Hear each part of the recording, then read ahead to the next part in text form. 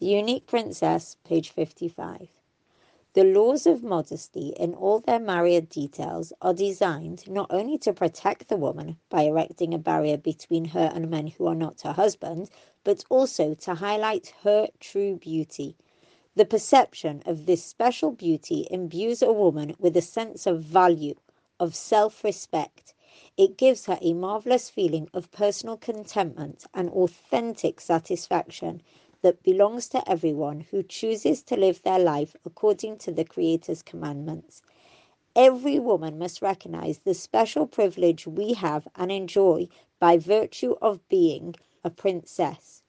All Jewish women, whatever their background, origin, or age, are daughters of the King.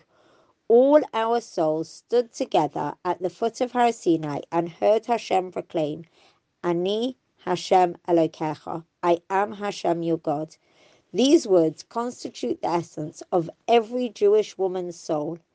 As we choose our wardrobe, as we decide what kind of look to adopt and what sort of image to broadcast, those words need to echo inside us. I am Hashem.